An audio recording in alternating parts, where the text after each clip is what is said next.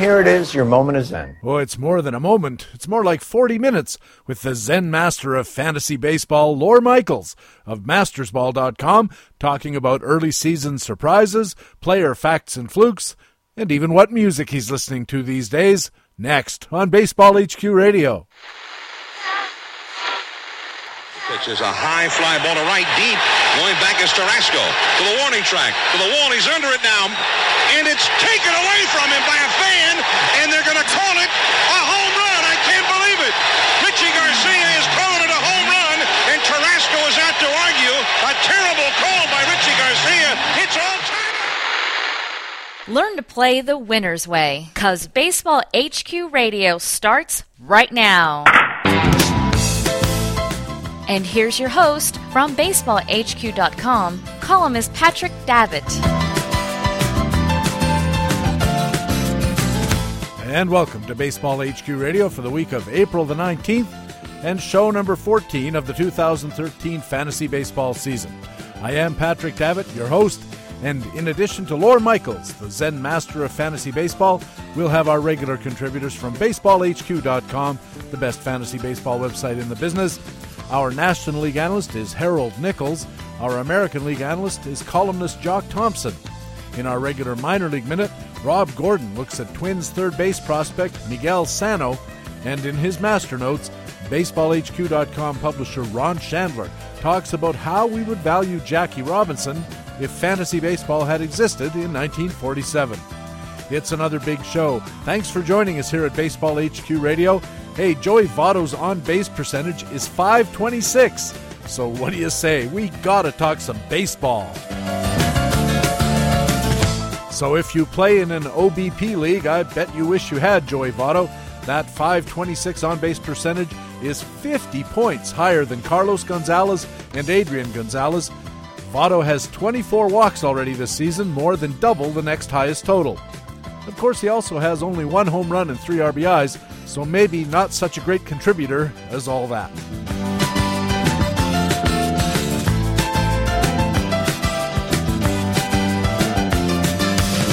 It's the first inning of our show, our League Watch News reports. Jock Thompson is on deck with players from the American League, and leading off, it's the National League report and our old friend Harold Nichols.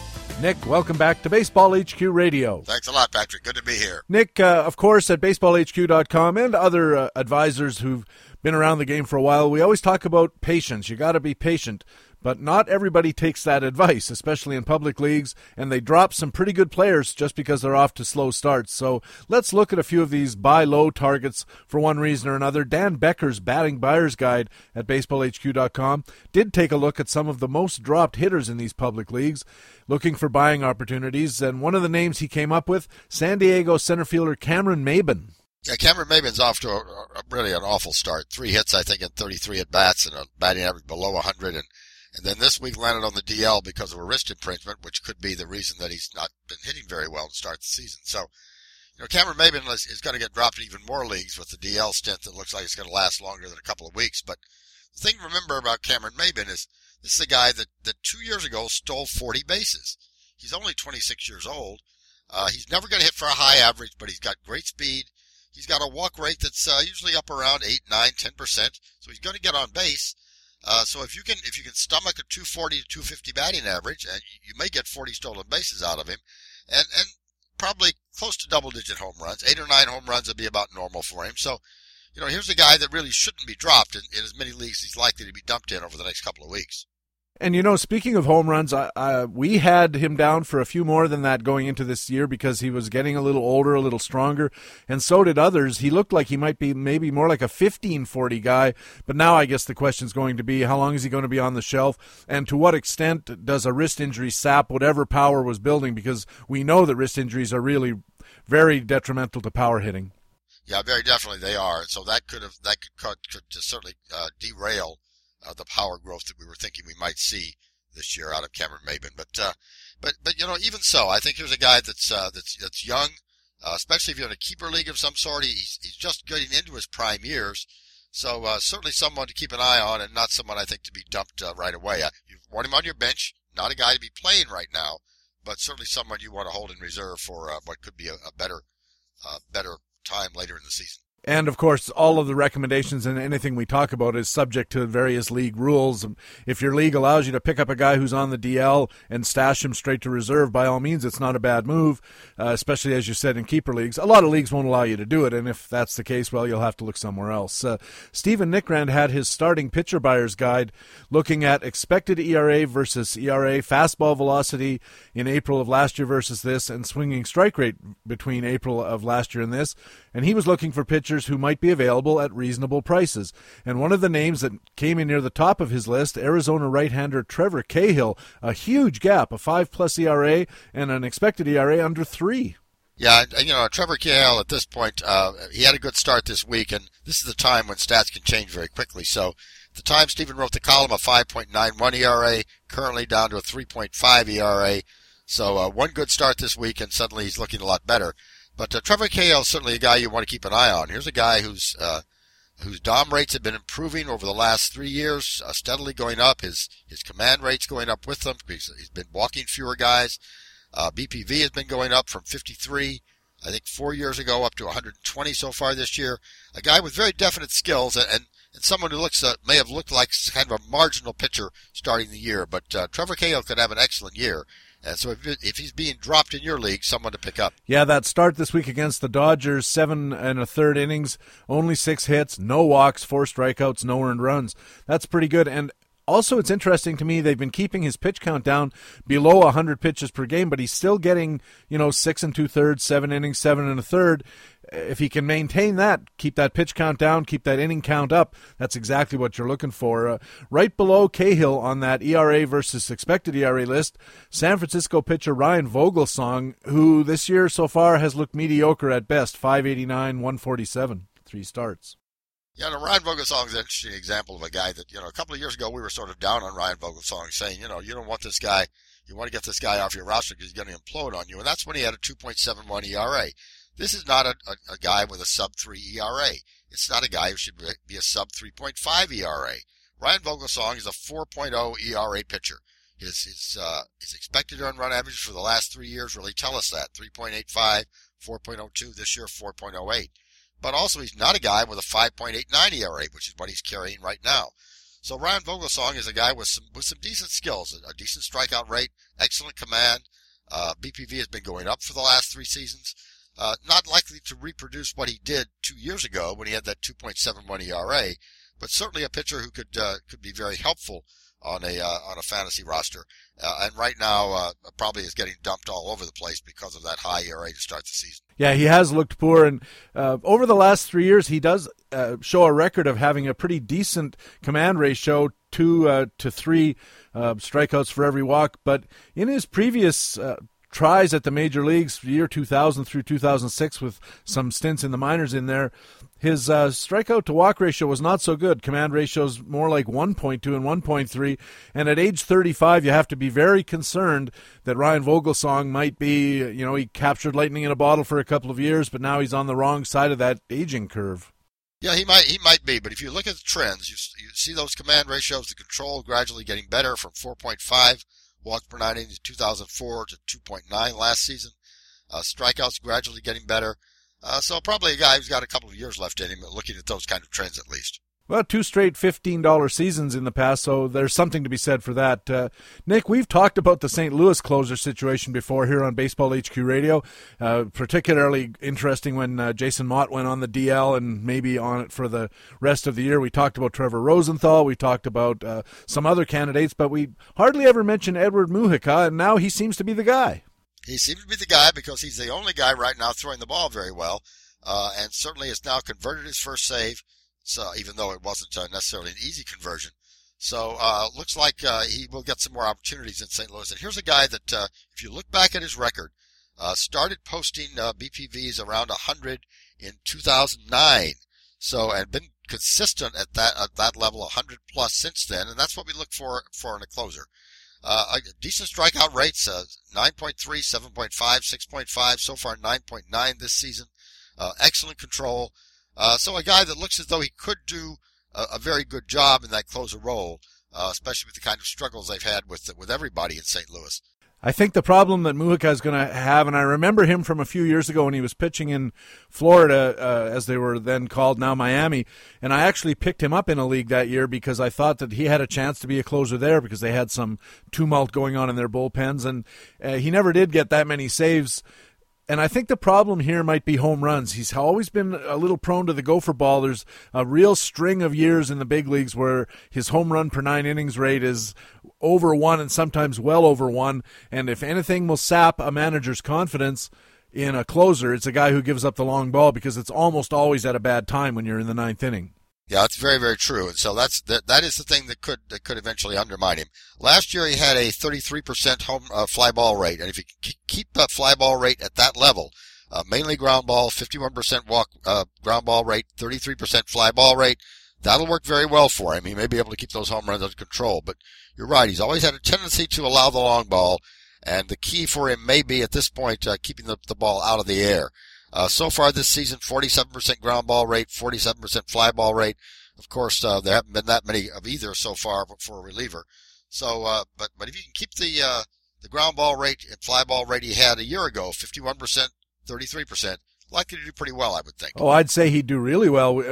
Mujica has a string of whip ratios right around 1, a little below 1 in 2010, actually, at a 3.62 ERA because of the home runs. But he only had a 0.93 whip, which is excellent, and a 12.0 command. He basically doesn't walk anybody, and he gets enough strikeouts to drive that command ratio up to 12 strikeouts per walk.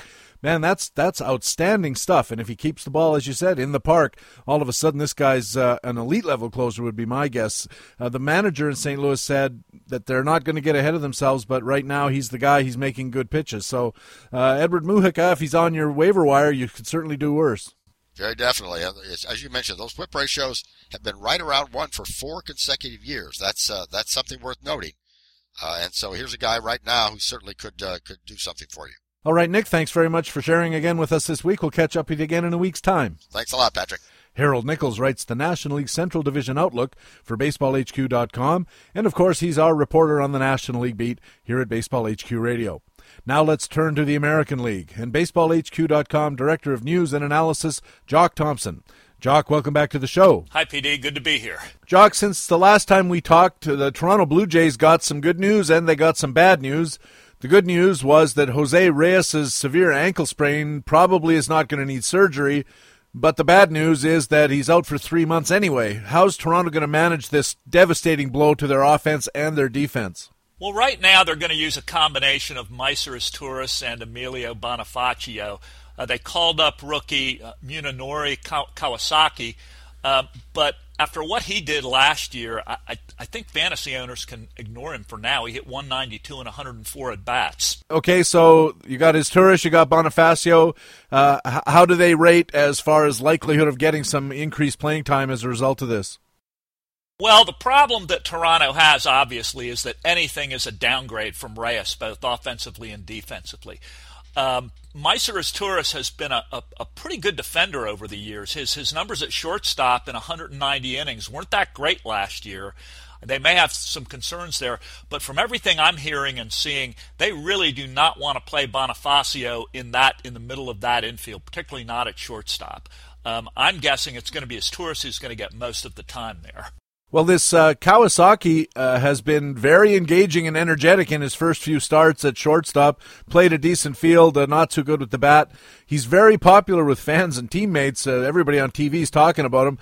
But since most fantasy leagues don't have popularity as a category, I guess we have to assume that either is Torres or Bonifacio's in the infield. Is it likely that if one of them's at short, the other one's going to be at second? Well, that's the interesting thing, because right now we're hearing talk out of Toronto that they're going to try to give Brett Lowry some reps at second base during his rehab to see if it works. At that point, they would probably, if it did work, they'd move Jose Bautista to third base, which would create a real ripple effect in the outfield. You'd see time opening up for Raj Davis. You may see Anthony Gose get some time. It's a real interesting situation in Toronto right now. You're also going to see some ripples in the stolen base pool with Anthony Gose and Rajai Davis. If either of them or both of them get some playing time, both of them can really scoot, and they're going to steal a lot of bags. So a possible candidate in each case to upset the pool if you happen to have one of them or can get them on your fab wire or your waiver wire, however your league works. A lot of interesting things to happen in Toronto, I think. Down in Oakland, Cuban fantasy stud Yoenis Cespedes had a great year last year, was off to a decent start this year. Then he hurt his hand. He's on the DL. You covered this in your own AL West Divisional Outlook column last Tuesday. How's Oakland going to handle what is a fairly devastating loss for them? Michael Taylor is Cespedes' roster replacement, and this was a move that was actually forced by a Coco Crisp day-to-day groin injury. They needed that extra outfielder because they were getting short. But while Taylor's had his moments in the minors and may see some at-bats against left-handed pitching, this injury is really freeing up that playing time glut in the Oakland outfield and at the DH spot that you and I have discussed before. You've got Chris Young and Josh Reddick and Seth Smith all looking for time, and they're getting it almost every day now. And the other thing that it's doing is with both Crisp and Cespedes out, it's giving time for Oakland to play their catchers. I don't know if you've seen the numbers, but Oakland's catchers are red hot right now. You've got Derek Norris hitting about 385 and slugging over 500. John Jaso's getting on base at a 367 clip, and he's hitting 295. This is a team that has a lot of balance and a lot of matchups they can play from both sides of the plate. So, they're taking advantage of it right now. I wonder if the outfield replacement crew, if you want to call them that, while Cespedes and Crisp are out, if they do reasonably well, does that heighten the likelihood that Crisp is a trade candidate down the road? Yeah, it probably can. I actually think Oakland likes having this depth. And as you and I have discussed on this show before, I really wonder how Chris Young is going to do in Oakland over the long term. He had a good situation in Phoenix. He hits the ball in the air a lot. He's a really good defender in center field, but I think that batting average and that home rate or that home run rate are really going to suffer in Oakland. Well, they're doing something right. Oakland, as of our talk today, leads the Major League Baseball in runs scored. They're tied for the American League lead in home runs, I think second in the majors. They lead the American League and are second in the majors in on-base percentage and OPS. So Cespedes obviously a big part of that, but it's not like they're going to be completely lost offensively. Now that's correct, and I attribute that to Oakland's depth and matchups.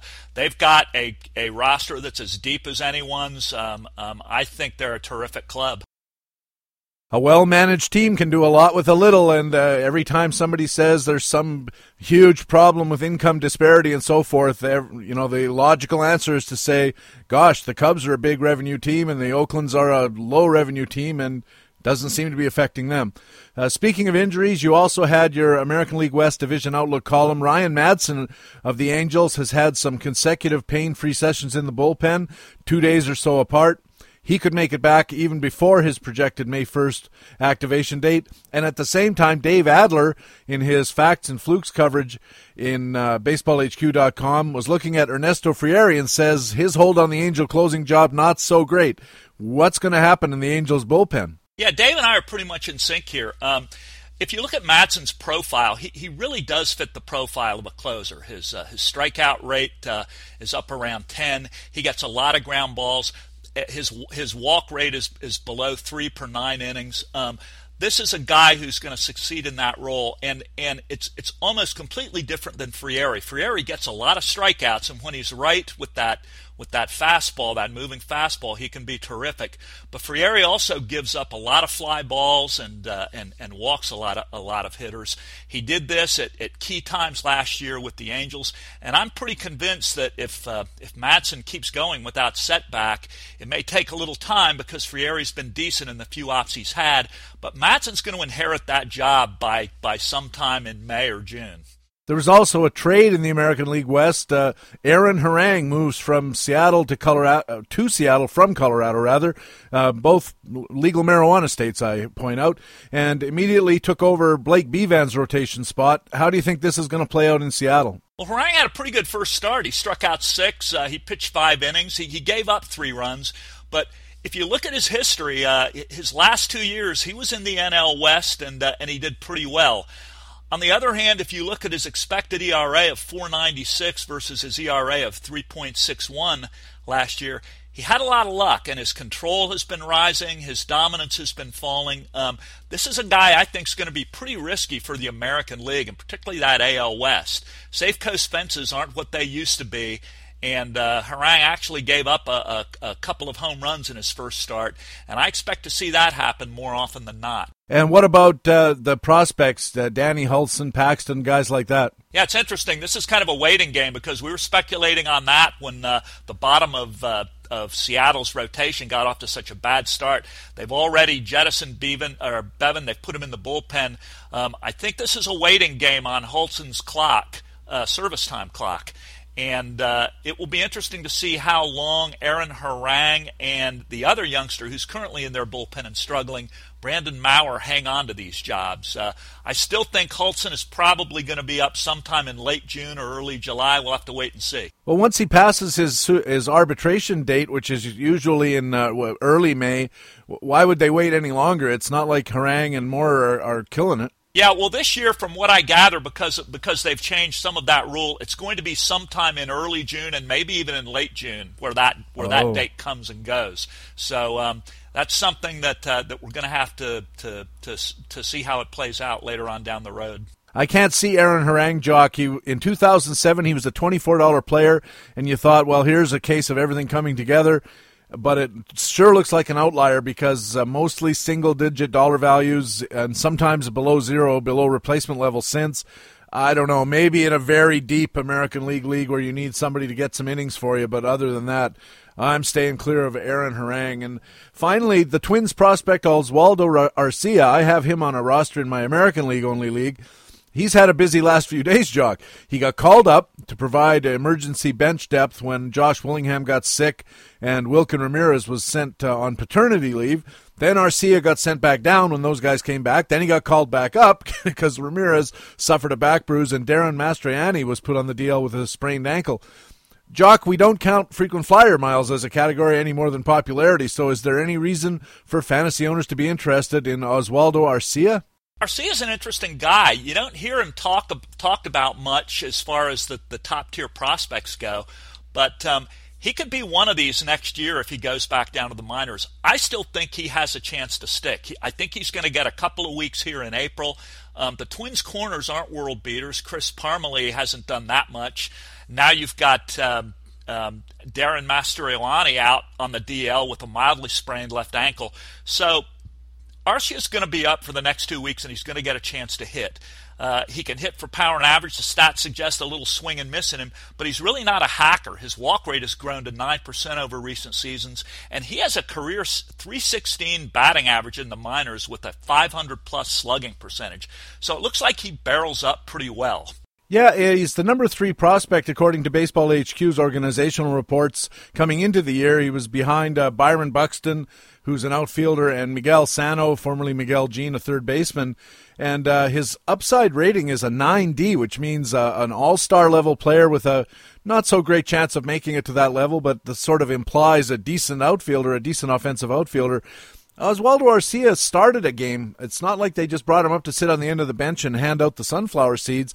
He played left field on Monday. He went 1 for 3, but you mentioned he's had some history of hacking.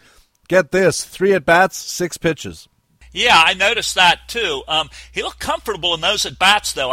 They were against the Angels, and I was watching them on television. He went 1 for 3. The other 2 at-bats were long fly balls or line drives to the outfield. If he can acquit himself well over these next 2 weeks, he could make it tough on the Twins. Well, heaven knows they could use some offense, that's for sure. Jock, thanks very much for helping us out again this week. We'll catch up with you again in a week's time. Okay, PD, thanks a lot. Jock Thompson is the Director of News and Analysis at BaseballHQ.com and writes a multitude of columns for the site as well. Our feature interview with Laura Michaels of MastersBall.com is next. You're listening to Baseball HQ Radio. There's a long drive way back in center field, way back, it is second. Dolby is able to go to third. Willie Mays just brought this crowd to its feet with a catch, which must have been an optical illusion to a lot of people. Baseball HQ Radio.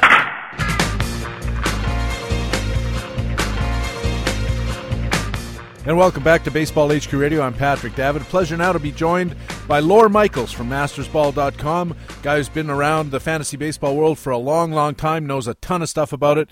Hey, Lore, it's great to have you on the show.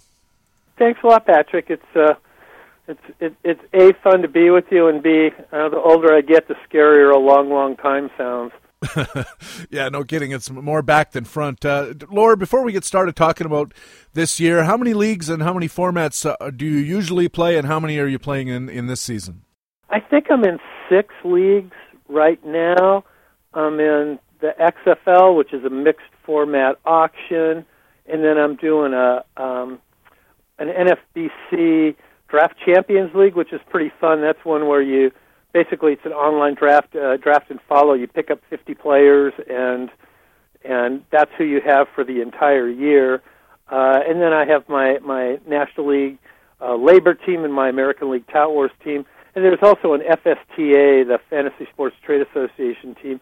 And I partner on that one with my good buddy Todd Lord Zola. Although we drafted together, but I let him. I yield the day-to-day operations to him. He's Billy Bean, and I get to sit in the background and pretend I'm not paying attention. And then I'm also in a Stratomatic league that's actually my favorite league. That's run by my buddy Dean Peterson from Stats and another guy we know in the Chicago area, Al Coleman. That's a 30-team league, and it's just fantastic. It's a keeper league. You can freeze up to 28 guys a season, so you could really do ultra, dynasty league. You could really save a core.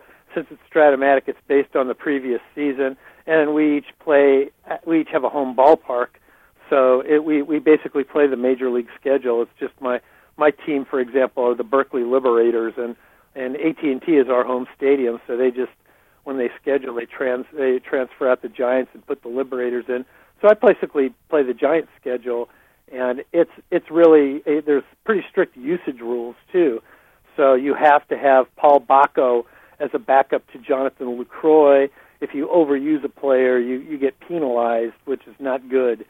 So it's you need to have a fifth starter, who in my case is Eric Bedard, which I wish I had a better fifth starter, but it's very deep, and I really love that league. And then I'm also in a score sheet league with about 22 teams. Jeff Erickson is in that league also, and it's pretty fun too. So, but all my teams are faring pretty well so far. Well, except the XFL, but I'm rebuilding. How do you keep track of them all, Laura? Some people wonder, have trouble with a team or two teams. I guess you're in the business, so you have a certain advantage that you're not dividing your time between, changing spark plugs at the local gas station and this. But it sure seems like a lot of work. This is about the maximum number of teams I could possibly manage. I've had more before, and the truth is it stops being fun, partially because it's sort of divide and conquer, and partially because after a while every pitcher is throwing. You have every pitcher, and they're throwing against your hitter, and it kind of defeats the purpose. So that just isn't much fun. And I also kind of liken it to football, where if you have an okay offense and an okay defense, you're going to be terrible at both. And but the Tout and the Labor teams are pretty easy to stay on top of. The XFL I'm still rebuilding, and those are only once a week moves, so that's not too bad. The fantasy, the NFBC thing, again, there's no fab moves, so I don't have to worry about trades or anything other than setting my roster once a week. And the other two teams, the Score Sheet and the Stratomatic, they just involve a little bit of work either once a week to set a roster or during a short period of time to play games and so forth. So it's not really that much. And again, I wouldn't want to do any more than this. Then it just kind of becomes silly, and I'd lose interest because, like I said, my guys would be facing my guys, and I would be in a constant state of schizophrenic. Yahoo! He hit a homer. He just gave up a homer. I have exactly that experience. I only have 2 leagues. The Tout Wars mixed, and then I play in a home league that's American League only. And already this year I've had 4 or 5 times when, Yahoo! Brandon Phillips hit a home run. Oh no, it was off off one of my pitchers, so it sucks. It's odd, and I don't think Xanax helps. I don't know. I'm willing to try anything to stop these guys hitting home runs. Maybe we should give the Xanax to them rather than to me. Laura, so far this year, what do you think have been the biggest surprises you've seen? Biggest surprises, actually, the big surprise is, or at least, well, performance-wise, I think it was that. Who is it that's got 7 homers? That's Dexter Fowler on Colorado. He's got 7 homers. Now I'm drawing a blank. But that kind of surprised me. I'm happy with Mike Morse, although I kind of thought he would hit well, and I know he hurt his pinky, but being healthy was the big thing.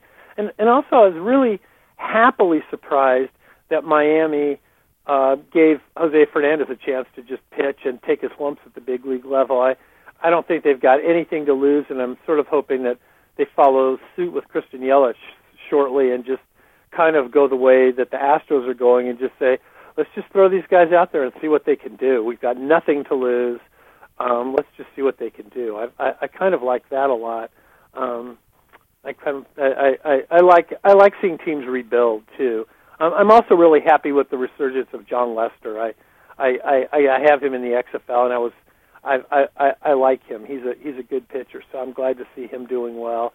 Just like I'm kind of disconcerted that Tim Lincecum seems to still have the same disease he had last year, which is I can pitch really well for 5 out of 6 innings, but in one inning I'm going to have a meltdown, and we never know which inning that's going to be. Yeah, it'd be a lot handier if you just do it in the 5th every time, then you'd know when to get him out of the game. Are you at all surprised, you live there in the Bay Area, are you at all surprised that Oakland has been such an offensive juggernaut, given the fact that outside of Yoenis Cespedes, there's really not a lot of apparent top-line batting talent on that club? Not at all. In fact, Tout Weekend, I was on CBS web video on a panel that Nando DeFino ran, and they asked me about middle infield and playing time in Oakland. And one of the things I said, I thought Scott Sizemore would be the second baseman, and I said Jed Lowry will be the shortstop.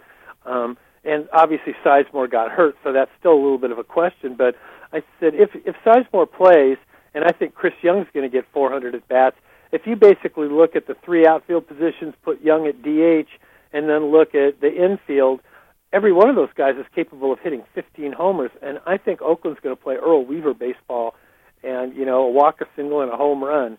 And I think if their pitching is half as good as it was last year, watch out. That could be a very good team. So I'm not surprised at all. I think that it's, if you look at it carefully too, Donaldson, Lowry, Moss, all those guys have hit 15 homers before. Crisp has, Cespedes did, Reddick did, Chris Young can. So and actually Derek Norris has the capability. I don't think Jaso could, but they even have a pretty nice catcher platoon, lefty-righty catcher platoon there. So I'm not surprised in the least. In fact, they're kind of fun to watch.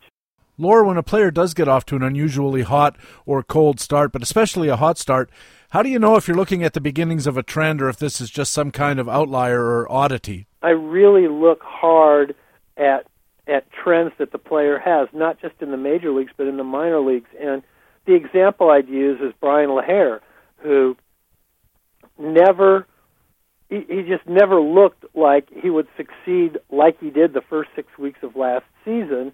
And I just figured at some point he's going to have a regression, and he did. And I think, and there's obviously, exceptions to that situation. Ryan Vogelsong is a real good example where there's nothing in his history that told us that all of a sudden one day he would develop control and enough dominance to pitch as well as he has the last couple of years. So obviously nothing is foolproof, but for the most part, I think you could really look at, and the things I look at most, for it doesn't matter whether it's a hitter or pitcher, are at bats or innings, and then strikeouts and walks relative to that.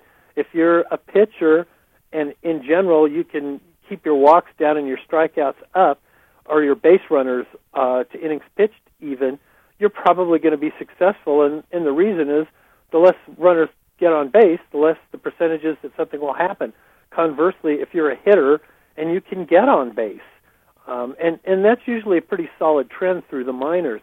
If you can get on base, the percentages are greater that something will happen, that you could get a hit, that you could score a run. Even if it's a walk, you could still score a run or steal a base by virtue of getting on base. So I try to really, as much as I can, adhere to what it looks like the guy's done over the arc of his career, whatever the stat size. And I think you have to, for younger players or newer players to the majors, you have to kind of toss out the smaller sample or the 1 year and really look at what they did in the minors or what they did in college and see if this is consistent with their skill set in the past. You're listening to Baseball HQ Radio. Patrick Davitt with Laura Michaels from mastersball.com. Laura, you mentioned patience. We're always telling fantasy owners, fantasy players, they have to be patient at this time of year before making any significant roster moves. But that always raises the question back. How long do you wait before you start to make roster changes, especially when you've got guys on your roster who are killing your ratios? I think of a couple things. One is if you've got guys that are killing your ratios, you're probably not going to be able to trade them. So you probably have to let go of that one. And in that instance, it also depends a lot on the depth or shallowness of your respective league. If you've got Chris Tillman and you're worried about him, which I've got him on a couple of teams, and I'm certainly, I don't know about worried, concerned might be the euphemism I would use. I would look and see, is there anybody out there that I can replace him with? But generally I try to wait at least till Memorial Day. And one of the things I also try to caution or remind people, it's sort of a two-pronged thing. One, especially if it's an auction, but also in a draft, if you gave a higher position to, if you drafted Roy Halladay in the 7th or 8th round, that's giving some respect to his skill set. If you paid $10, $12 for the same guy, then you paid for him to produce a certain way, and you sort of owe it to him to have a chance to try to produce as you predicted. It's foolish, I think, to think he'll end up the season with an ERA of 6.5. So the second part of that is that if his ERA winds up at 4, which might be higher than you anticipated, it's still better than 7.5. That means he's got X number of innings of good performance in him to bring those numbers down. If you jettison him now, then basically what you're saying is, well, I don't care that he might pitch with a sub-3 ERA for his next 4 starts to bring those numbers down. So you're sort of shooting yourself in the foot by your own impatience. And it's true he might just be awful. It's true that Mark Burley might just have run into the wall. However, statistically, it doesn't seem like it. And based on the teams they're on, they should rally, and based on their histories. So I just think you have to try to give them as much opportunity as you can. And sometimes that means you just have to live with them for the season and chalk it up as, I just didn't pick them right this year. Sometimes you win, sometimes you lose. But I'm pretty conservative when it comes to dumping guys like that. Sometimes to my own detriment, but usually it works out right. What about guys who aren't Roy Halladay, though? What about a guy who's a first or second year player that you had high hopes for, and he's just not delivering? And in either case, Lore, how long is the rope? If Roy Halladay goes out and tosses another 4 straight games of 5 or 5 1/3 innings, 4 earned runs, and 9 or 10 base runners, it's all well and good to say just hang on to him till the end, but at some point you have to say, you know what, something's gone wrong here. Well, I actually mentioned Chris Tillman, who and Mark Burley, both of whom I have on my AL tout team, and in the National League, the guy I've got in a couple of teams is Lincecum, and I'm looking carefully at them, but I would try not to dump them. What I'm looking at for both of them is replacing them with a relief pitcher. I'm looking at. I've got Aaron Crow in my Tout Wars team. So, and Burley pitched better last time, but I'm just bad. I'm hesitant to really dump them and throw them back in the player pool. Not just because they could turn it around, but additionally, if you drop them, then the chances are somebody else will pick them up when they are running good. And it's sort of like Bobby Bonilla still getting, being the second highest paid outfielder on the Mets outfield. Even though he's not playing anymore. Or Vernon Wells playing in New York, being paid $17 million by the Angels to play against them. You don't want to hand over potential numbers to another owner. So I'm pretty big on trying to at least hide them on your reserve list and pick up somebody benign, a relief pitcher that can at least pick up the slack, that probably won't hurt you very much, and that might get an occasional win and some strikeouts for you until the main guy gets back on his feet, I guess. Yeah, and you mentioned also the importance of understanding the depth of your league. If you're in a very deep league with very limited resources in the free agent pool, that's got to color your decision making versus somebody who's in a 10-team mixed. And if you want to drop Roy Halladay, you got plenty of choices in the pool, including you may still even have your Clay Buchholzes and guys like that because they didn't get drafted. And, they're doing well now. So league depth obviously has to have a lot to do with the decision-making. Absolutely. I have a friend locally, and he asked me if I thought he should, and he plays with the Sun in a 10-team league, and he asked me if he should pick up Astrobil Cabrera. And I went, well, who dropped him, and who would you give up? And he said, well, we had Ibar, but he went on the DL, so we dropped him. So, it's not that... For those guys, it's kind of interchangeable parts, and it all depends on what you like to play. And I prefer not to be in a league like that, just because everybody has an all-star team, and then it's sort of a case of, well, who picked the best all-stars? I prefer something like an AL or NL only league that's pretty deep, where you actually have to have George Kateris whether you like it or not. And I kind of liken it to poker too, that a shallower mixed league is kind of like playing AC-Deuce or Anaconda with a lot of wild cards. Right. And you could win with a pair of you're playing Dr. Pepper. You could win with 2 4s and a couple of 2s and 10s. All of a sudden you got 6 4s. Well, I like playing AL only, pretty strict rules, and I think of it more like 5-card stud, where you could win with a pair of deuces and a pair of 6s, which isn't a very good hand, and it's hard to do, but you can do it. And I just prefer that just because it's a little more challenging to me.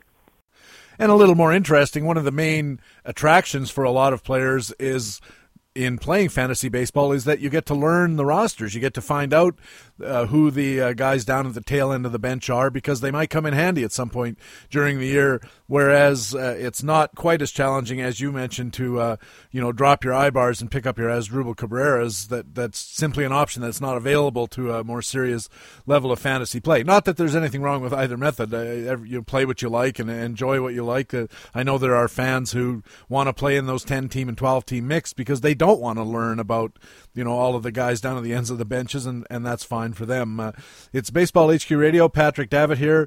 I'm with Laura Michaels from mastersball.com. And Laura, one of the most popular features at First Pitch Arizona in November is the Facts and Flukes panels, Facts and Flukes panels for hitters and pitchers. And I was going to ask you about some players this year so far and ask you about their early performances and ask you to say whether they're facts or flukes. Let's start with Atlanta. They're having a great start, and one of the main reasons is catcher Evan Gattis, who came in to take Brian McCann's place and hit 4 home runs right out of the gate. Evan Gattis, a fact or a fluke? Well, I don't think he's going to hit 75 homers, but I wrote about him last week. He's got pretty good minor league numbers and pretty good pop, and I think could be a pretty solid player. I think he could hit 15 to 20 homers for sure. And he's playing on a team that's playing very well. And it is true the Braves won 10 straight, but right before that, the Athletics won 9 straight. So maybe it's just a streaky year. In fact, I was pretty impressed that the Royals shut him out. That was a pretty good game. I got Mike Minor in I think on my labor team, so I was a little disappointed, but not too bad. But back to Gattis, yeah, I think he could be a fact there. I think he could be pretty good. Yeah, the one thing about Evan Gattis that I think is really interesting is that his his background is solid, and the reason that he wasn't in the big leagues sooner was a package of personal issues, which puts me in mind of a guy like Josh Hamilton, who sorts his personal life out, gets back on the rails, and that allows his baseball talent to shine through. On the flip side, of course, you got Brian McCann waiting in the wings, and how does Atlanta manage the playing time and so forth, which might be a problem. Laura, a two-time Tout Wars champion Larry Schechter told me on Baseball HQ Radio to keep an eye on Franklin Gutierrez, and he's already matched his home run total from all of last year. Is Gutierrez a fact or a fluke? I think he's a fluke. I would like to think he could play better, but I just don't. I don't feel comfortable that he can keep it up. Just don't. Again, based on past history, he's kind of a free swinger, and I'm just not real comfortable with him. Justin Masterson in Cleveland opened the year with 3 wins and 3 starts, had an 0.41 ERA and an 0.82 WHIP. Fact or fluke? I don't think he's going to pitch that well for the remainder of the season. And Cleveland's kind of an interesting team. They got a lot of good hitters, and their whole season this year rested largely on Ubaldo Jimenez and Masterson. And the reality is I've loved Masterson ever since he was on Boston, and the other reality is I've been burned by him, I don't know, 2 out of 3 years, the last 3 years, so I'm a little gun-shy of him. I think he's going to have a rough time, but I think he could go back to, what was it, 2 years ago? He had a pretty solid season, and I think that's a reasonable expectation that he's got good stuff, and I think he can. I think he's going to be a pretty good pitcher. He was a $13 player in 5x5 2 years ago using BaseballHQ.com's numbering, and he was always a very high ground ball guy and still is, but we saw a big jump early this year in his strikeout rate. He's up over 8 strikeouts per 9 innings, which is a pleasant addition to his skill set if it maintains. It is, and he's got a pretty good slider if memory serves, and if he can use that effectively, then I think his strikeouts are indeed a fact that he's mastered it. And his slider, I think, was the thing that gave him trouble a lot because it would bite into the dirt and he'd walk a lot of guys and then give up hits at untimely. When he's off, that's what his problem is. Back to Atlanta, how about Paul Maholm? 3 straight wins as well, giving up no runs and a 79 whip through those first 3 games. How about a fact or fluke on Paul Maholm? Boy, what is it with Atlanta? I don't know how they resurrect or find these guys. I'm afraid he's a fluke. Again, based on his previous resume, he could be one of those Ryan Vogelsong guys that just all of a sudden one day gets it. And for some reason, every year Atlanta comes up with a guy like this, like Chris Medlin last year, or they're somebody always emerges. Jar Jurgens a few years back. They seem to come up with these guys. So if he has a good run this year, I wouldn't be surprised, but then it would be a fluke season. But I just see him getting pounded over the long run. You make an interesting point about the organization.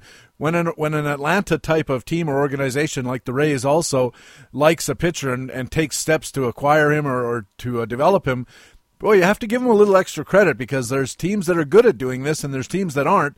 And Paul Maholm, I don't know that he's a fact or a fluke, but I like the fact that Atlanta's the team that's willing to bet on him and it's not Pittsburgh or Kansas City. Yeah, and they are, and for sure, Atlanta is good at it. The guy that continues to amaze me on their team is Tim Hudson, who just doesn't look. He's when people talk about Tim Lincecum being able to handle the stress with his body type of pitching in the majors, I always point to Tim Hudson, who's kind of the same build. He's very slight and he's really only had arm problems once, and he's ridiculously consistent, and that's kind of a hitter's park. And the fact that he can pitch as well as he has for as long as he has, I think he's been on that team for 6 years or something like that, 7 years by now, and he's still delivering the goods. They're obviously they're doing something right with their pitching.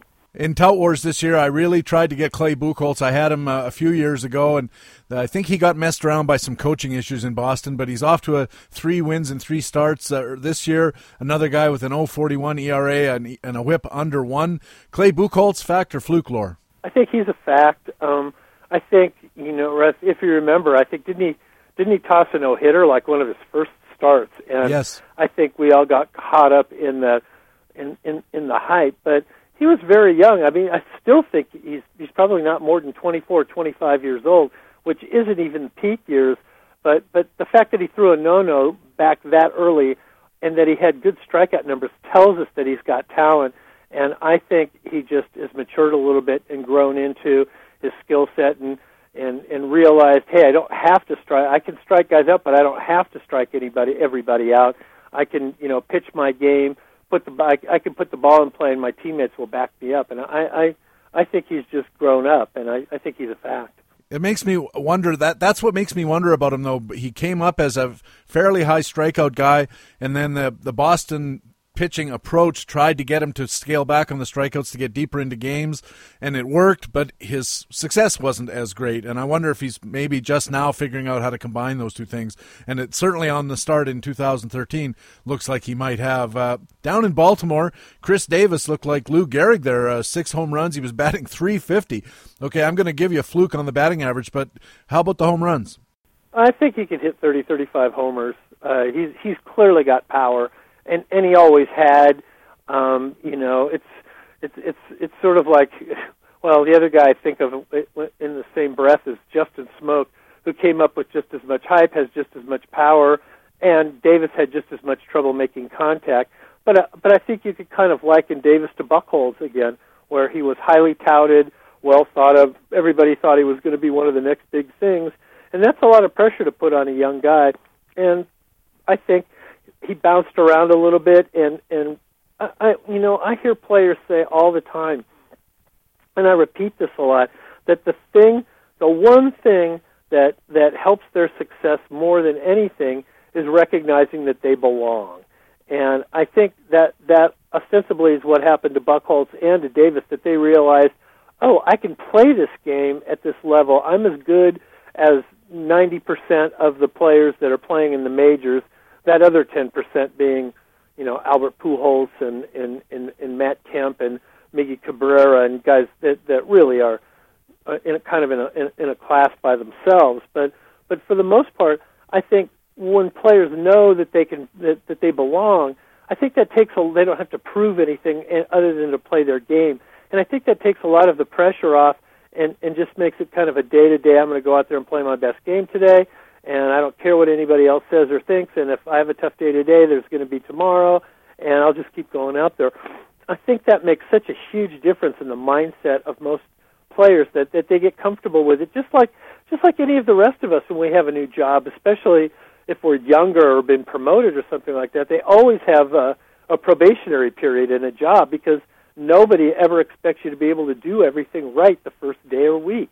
And I think baseball is no different. And I think once we realize that we can belong and we can master whatever job or skills or duties that we're given, then we feel like we belong and we can do a job competently. Same thing, I think, with the Davises and the Buchholzes. And the Justin Uptons, I wonder, this guy's the hottest start in all of baseball. 9 homers so far. He's around .330, I think, for a batting average. Of course, we've been waiting for this comeback/breakout ever since his first big year, and is this the big year? Is this the big breakout? Well, it's certainly the start of it. He's very good. He's very talented, and I think playing with his brother is a big deal. I think that's, in fact, that's arguably the best outfield in the major leagues, and they're really young too. Still, I think he's going to have a very good year. He's a fact. The question is whether he hits 35 homers or 42 homers, and the reality is it doesn't matter. If he hits either of them, that's still pretty good. But he's a fact. He's a real player. He's really a talented guy. And so far, of course, we've only talked about guys who are exceeding expectations or perhaps meeting them and exceeding them in some instances. But what about the guys who are starting slowly? We talked about Cameron Maybin earlier in the broadcast with Harold Nichols in our National League watch. There's also Mike Moustakas in Kansas City, Jesus Montero in Seattle. Ichiro's off to a very slow start. Would you gamble on any slow starting hitters like this? I'd love to gamble on Ichiro. And actually, out of those 4 guys, he's the one I'd probably gamble on the most. He started slow last year and then picked it up, and he is, if ever there was a professional hitter, it's him. But it still makes me nervous. Maben is kind of a strikeout guy. I worry about that and think he was overhyped. Moustakas, I hate to say it, has a lot of Brandon Wood in him. He had a great minor league year, 3 or 4 years ago, but he had moments last year, but I think his weaknesses were uncovered, and I'm just not convinced now that he's as good as we thought or hoped he would be. I can't remember who was the fourth guy. Jesus Montero in Seattle's got Mike Montero. Zunino. I think he's going to keep playing, but I see Seattle. I think they're going to have to bring up Mike Zunino. He's hitting really well. He's ready, and I see Montero moving into a DH role. If that happens, I think he could settle down. He's a pretty good gamble. It's funny how that trade worked out, because really, it was Pineda for Montero, and both of the guys were so highly touted, and everybody thought, well, here's a brilliant trade of a great prospect for a great prospect, and we haven't really seen a whole lot from either of them. So it's kind of Milt Pappas for Frank Robinson in reverse. Yeah, that's right. No clear winner when they. It's disappointing for both sides. I imagine be the primary response. I think. Laura, how surprised are you about the success of some of the closers that were pretty much written off by a lot of the experts in the offseason? And I'm thinking of two guys in particular. Everybody said don't draft Jim Johnson. He doesn't strike out enough guys. He's 6 saves, no blown saves, a 0 ERA, and a 0.86 WHIP. Brandon League in Los Angeles. Don't draft this guy. He's no good, and he's got too many guys breathing down his neck. He's 4 for 4 and shows no signs of losing this job either. Does any of this surprise you? No, but it wouldn't surprise me either if they had a meltdown and got replaced. Closer job is so ephemeral, or effectiveness, especially for closers. It's such a mindset thing. And actually, I thought you were going to mention Casey Janssen, who similarly is pitched pretty well so far. But it doesn't surprise me. Baseball's such a funny game, and it's so streaky, and just by virtue of us talking about whether guys are facts or flukes or not, that just kind of reiterates that it's such a streaky game, and it's so hard to master for to be on top of it for 6 months. It's a really hard game, but that's why, kind of I was saying earlier, you got to be patient. You got to look on the body of work that the guy produced, even in the minor leagues, before you do anything rash or throw the baby out with the bathwater. Are you looking at stockpiling any closers in waiting, expecting job changes in the near future?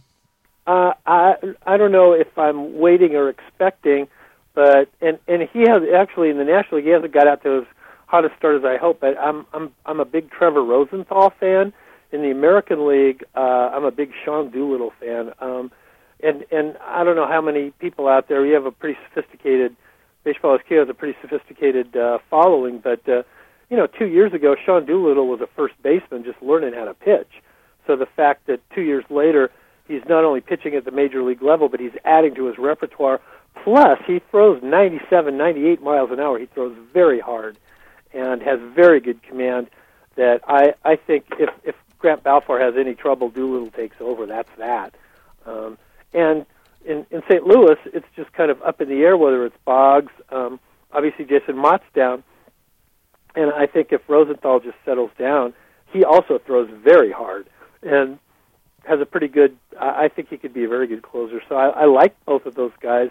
And there's also always the other two guys I just like having in my back pocket, because one of these days they are going to close. They're both Vinny Pastano and also Luke Gregerson. I think they're closers waiting to happen somewhere, somehow. Not Joe Smith in Cleveland? I like Pastano much better. Okay, and what about Ryan Cook in Oakland as opposed to Doolittle? Doolittle is more dominant. Cook had the job and couldn't hold it, and I don't know if he was advanced too early, but if you see Doolittle pitch, that guy has come so fast, so fast. As not a pitcher, that he has more dominant stuff to me than Cook does. even though he's a lefty. And what about Edward Mujica in St. Louis, who's the incumbent we talked about earlier in the show with Harold? He's interesting. He's got, I mean, you got to pay props to the guy who's got the job at the moment. But I over the long haul, I like Rosenthal's stuff. He just looks like and acts like I'm in charge here, and he always has to me. And part of, it's sort of like whether I belong here or not. That just, tells me, or sends me some kind of a signal that guy was made for a certain job or made to play under certain circumstances, and I just trust that. I've learned to trust my instincts, even though they don't always work out. They for some bizarre reason they're generally better than not. And in fact, I think we all tend to subvert ourselves by trying to be logical over trusting our instincts as human beings. It's Baseball HQ Radio. Patrick Davitt with Lore Michaels from mastersball.com. And Lore, before we go, let's wrap up by asking you, where can listeners read more, find out more from Lore Michaels?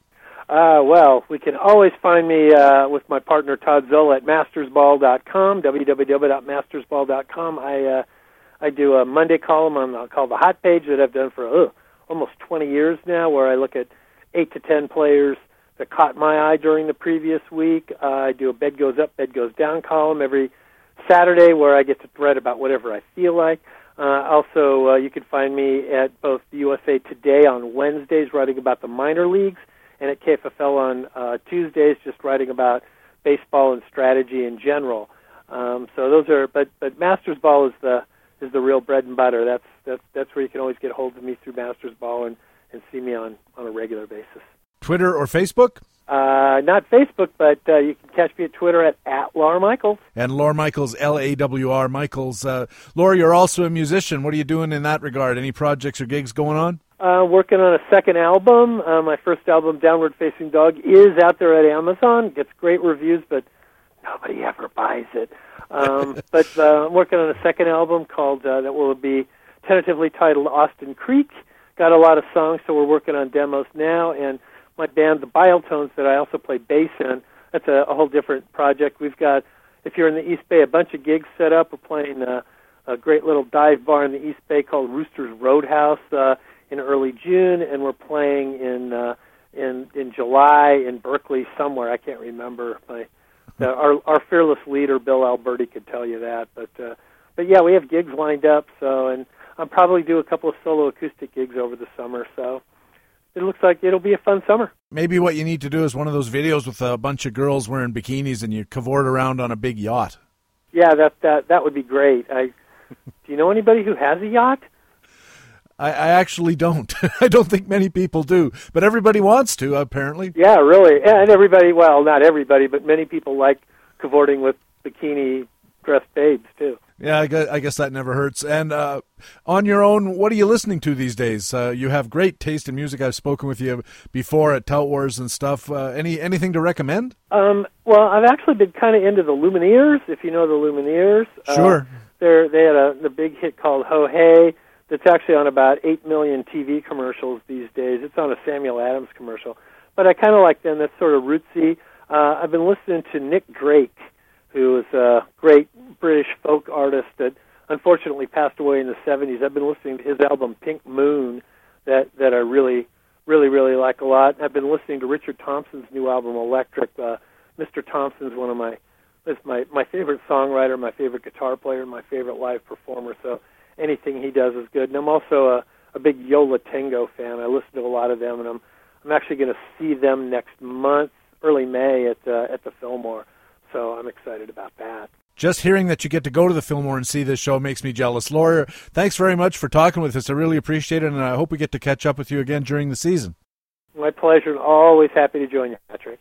That's Lore Michaels of mastersball.com. You heard him say he's listening to Richard Thompson and Nick Drake these days, which is always a heck of an idea. So here is Richard Thompson playing a lovely electric guitar behind Nick Drake on Time Has Told Me on Baseball HQ Radio. Time has told me you're rare, I find. trouble cure for a troubled mind. Time has told me not to ask for more, for someday our ocean will find its shore. So I leave the ways that are making me be what I really don't want to be. Leave the ways that are making me love what I really don't want to love. Time has told me you came with the dawn, soul with no footprint, a rose with no thorn. Your tears, they tell me there's really no way of ending your trouble with things you can say. And time will tell you to stay by my side, keep on trying till there's no more to hide. So leave the ways that are making you be what you really don't want to be. Leave the ways that are making you love what you really don't want to love. Time has told me you're rare find, a troubled cure for a troubled mind. Time has told me not to ask for more, for someday our ocean will find its shore. From Nick Drake's 1969 debut album 5 Leaves Left, that is Nick Drake with Richard Thompson on electric guitar, and Time Has Told Me. The piano, by the way, was by Paul Harris, who will be familiar to anyone and remembers the Stephen Stills, Richie Furay, Poco, Manassas, Birds, Flying Burrito Brothers sound from the late 60s and early 70s. Our regular commentaries are next. This is Baseball HQ Radio. 1-1 pitch. He popped him up. He's going to get it. Groshus down from third. Groshus makes the catch. Ball game over. A perfect game. A perfect game for David Cone. The third time works like a charm. It is the third perfect game in Yankee Stadium history. Baseball HQ Radio.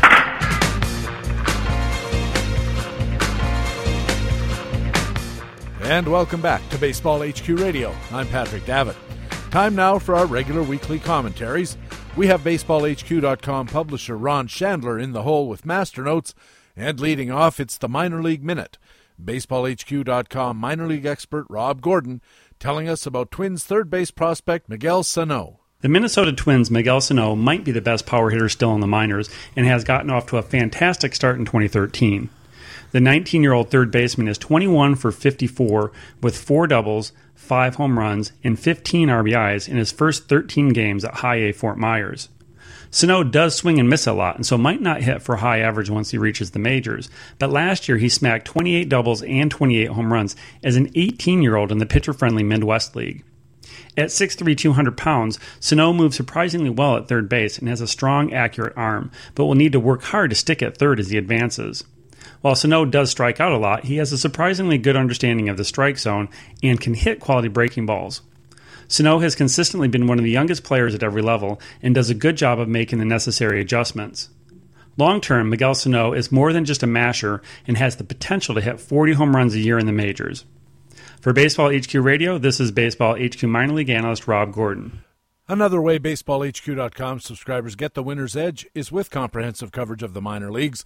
All season long, Rob and Jeremy Deloney, Colby Garapi, and Chris Maloney have reports and updates on the top prospects, organizational moves, daily call-ups, and everything you need to keep tabs on the rising stars. Baseball HQ's call-up reports this week have looked at Minnesota outfielders Aaron Hicks and Oswaldo Arcia, Cincinnati pitcher Tony Cingrani, Cleveland starter Trevor Bauer, and Miami starter Jose Fernandez. Rob also has a report looking at the likely Rookie of the Year candidates for 2013. If you need to know your prospects to stay competitive in your leagues, BaseballHQ.com has you covered. Now it's Master Notes with BaseballHQ.com publisher Ron Chandler, talking this week about how would we value Jackie Robinson if fantasy baseball had existed in 1947. Has everyone seen 42 yet? Well, this is not a review of the new movie about Jackie Robinson. For one thing, I'm not a movie reviewer. For another thing, I don't watch movies the way many other people watch movies. To wit, here was my takeaway from 42. Number 1, I liked it. Number 2, I blame a good measure of the Hollywoodization of the film on Mark Isham, who composed, and I assume arranged, the overblown score. Number 3, I particularly liked seeing some of my favorite TV character actors in key roles, like Chris Maloney of Law & Order, John C. McGinley from Scrubs, and Max Gale from Barney Miller. And number 4, I miss Han Solo. As a fantasy leaguer, actually, there's a more intriguing takeaway from this film. If fantasy baseball existed in 1947, what would have been Jackie Robinson's projected draft value? Question really is, how do you price an unknown commodity? This is a question we've had to ask quite often over the past 2 decades. We first had to ask it about Hideo Nomo when he first came over from Japan in 1995. Since then, more than 4 dozen Japanese players have seen time in the majors. While we've had access to an abundance of performance data for these players, projecting them hasn't gotten any easier. For every successful Hideki Matsui, there were far more unsuccessful Kaz Matsuis. Major leaguers who defected from Cuba are even more troublesome. There have been about 40 of these players since the early 1990s, and we've had virtually no performance data to go on. Calculating a projection for Yoenis Cespedes last year was no easier than projecting Rene Arocha back in 1991. So imagine the challenge we would have had with Jackie Robinson in 1947. Similar to Cuba, performance data for the Negro Leagues was scarce. But beyond the statistics, there was one other variable that has proven to be at least as important in projecting performance of unknown foreign players. There was the psychological aspect of moving to a new country, learning the culture, adjusting to life in the major leagues.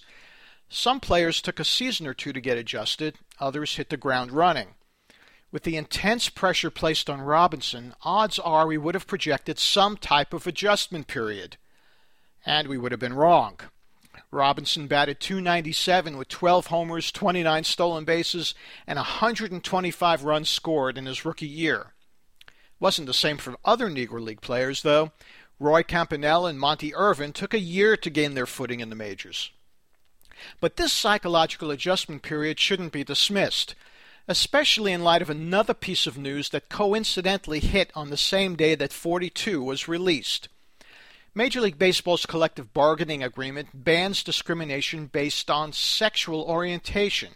So do the other major sports. But the National Hockey League has gone one step further, announcing a formal partnership with an LGBT advocacy group. Some folks in the NHL say that their sport is ready if any of their players decide to come out as gay. Could baseball be far behind? Tough to say. While our country is moving in the direction of acceptance, men's pro sports has an aura built on testosterone-driven machismo. Well, perception is 90% of reality, right? But about 10% of the population is gay, so that means there could be upwards of 75 gay ball players on active rosters right now. If any of them were to come out, would that change our expectations for their performance?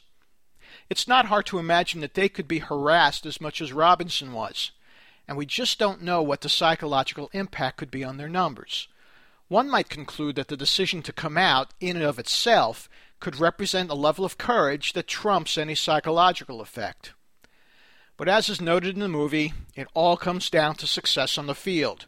It shouldn't matter the color of a person's skin or their sexual orientation or any other irrelevant variable. The only thing that matters, can they hit a curveball? For Baseball HQ Radio, this is Ron Chandler. Ron Chandler's Fanalytics column appears every Friday at BaseballHQ.com. This week, Ron writes about the 5-Year Futures League, Part 1. This is a really interesting experiment. Ron also has a weekly chat every Wednesday morning at 11 Eastern at USAToday.com, and he discusses his columns and other topics in the subscriber forums at BaseballHQ.com. You can get Ron's master notes delivered to your inbox every Friday with the free Fantasy Friday e-newsletter. Just go to BaseballHQ.com and sign up. Of course, Ron also has his master notes here at Baseball HQ Radio every week. And that's Baseball HQ Radio for the week of April the 19th. Thanks very much for taking the time to download and listen to show number 14 of the 2013 Fantasy Baseball season. I also want to thank our guests today, starting with Lore Michaels at mastersball.com. Lore really knows his fantasy baseball and his music. I also want to thank our regular guests from BaseballHQ.com. Our League Watch News analysts were Harold Nichols and Jock Thompson. Our minor league analyst was Rob Gordon. And our Master Notes commentator was BaseballHQ.com publisher Ron Chandler. Be sure to check out BaseballHQ.com now and in the coming days for these features. In keeping with the theme of today's show, Ray Murphy's Speculator column looks at the best and worst of early hitting performances. Matt Cederholm's Market Pulse column looks at exercising excruciating impatience. And David Martin's Head-to-Head column looks at avoiding PQS disasters. Plus, we'll have all our regular features on playing time, buyer's guides, divisional outlooks, pitcher matchups, and more. I'm Patrick Davitt. I have a study of pitcher-handedness on the site now, and I hope to see you on the BaseballHQ.com subscriber forums. Remember to check out Baseball HQ on Facebook and our Twitter feed at BaseballHQ. My own Twitter feed at Patrick Davitt. Please feel free to join me there, and please tell your friends about Baseball HQ Radio and take a second to go to iTunes and rate our show. Thanks again for listening. We'll be back again next week with another fantasy baseball expert who has a flair for tunes. It's the baseball wise guy, Gene McCaffrey, on another edition of the podcast with fantasy baseball intelligence for winners.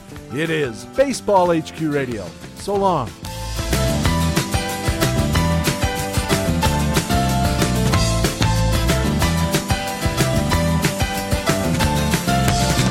Baseball HQ Radio is a weekly free podcast available through iTunes and other podcast aggregators, or directly from BaseballHQ.com, where we have an archive of past shows as well.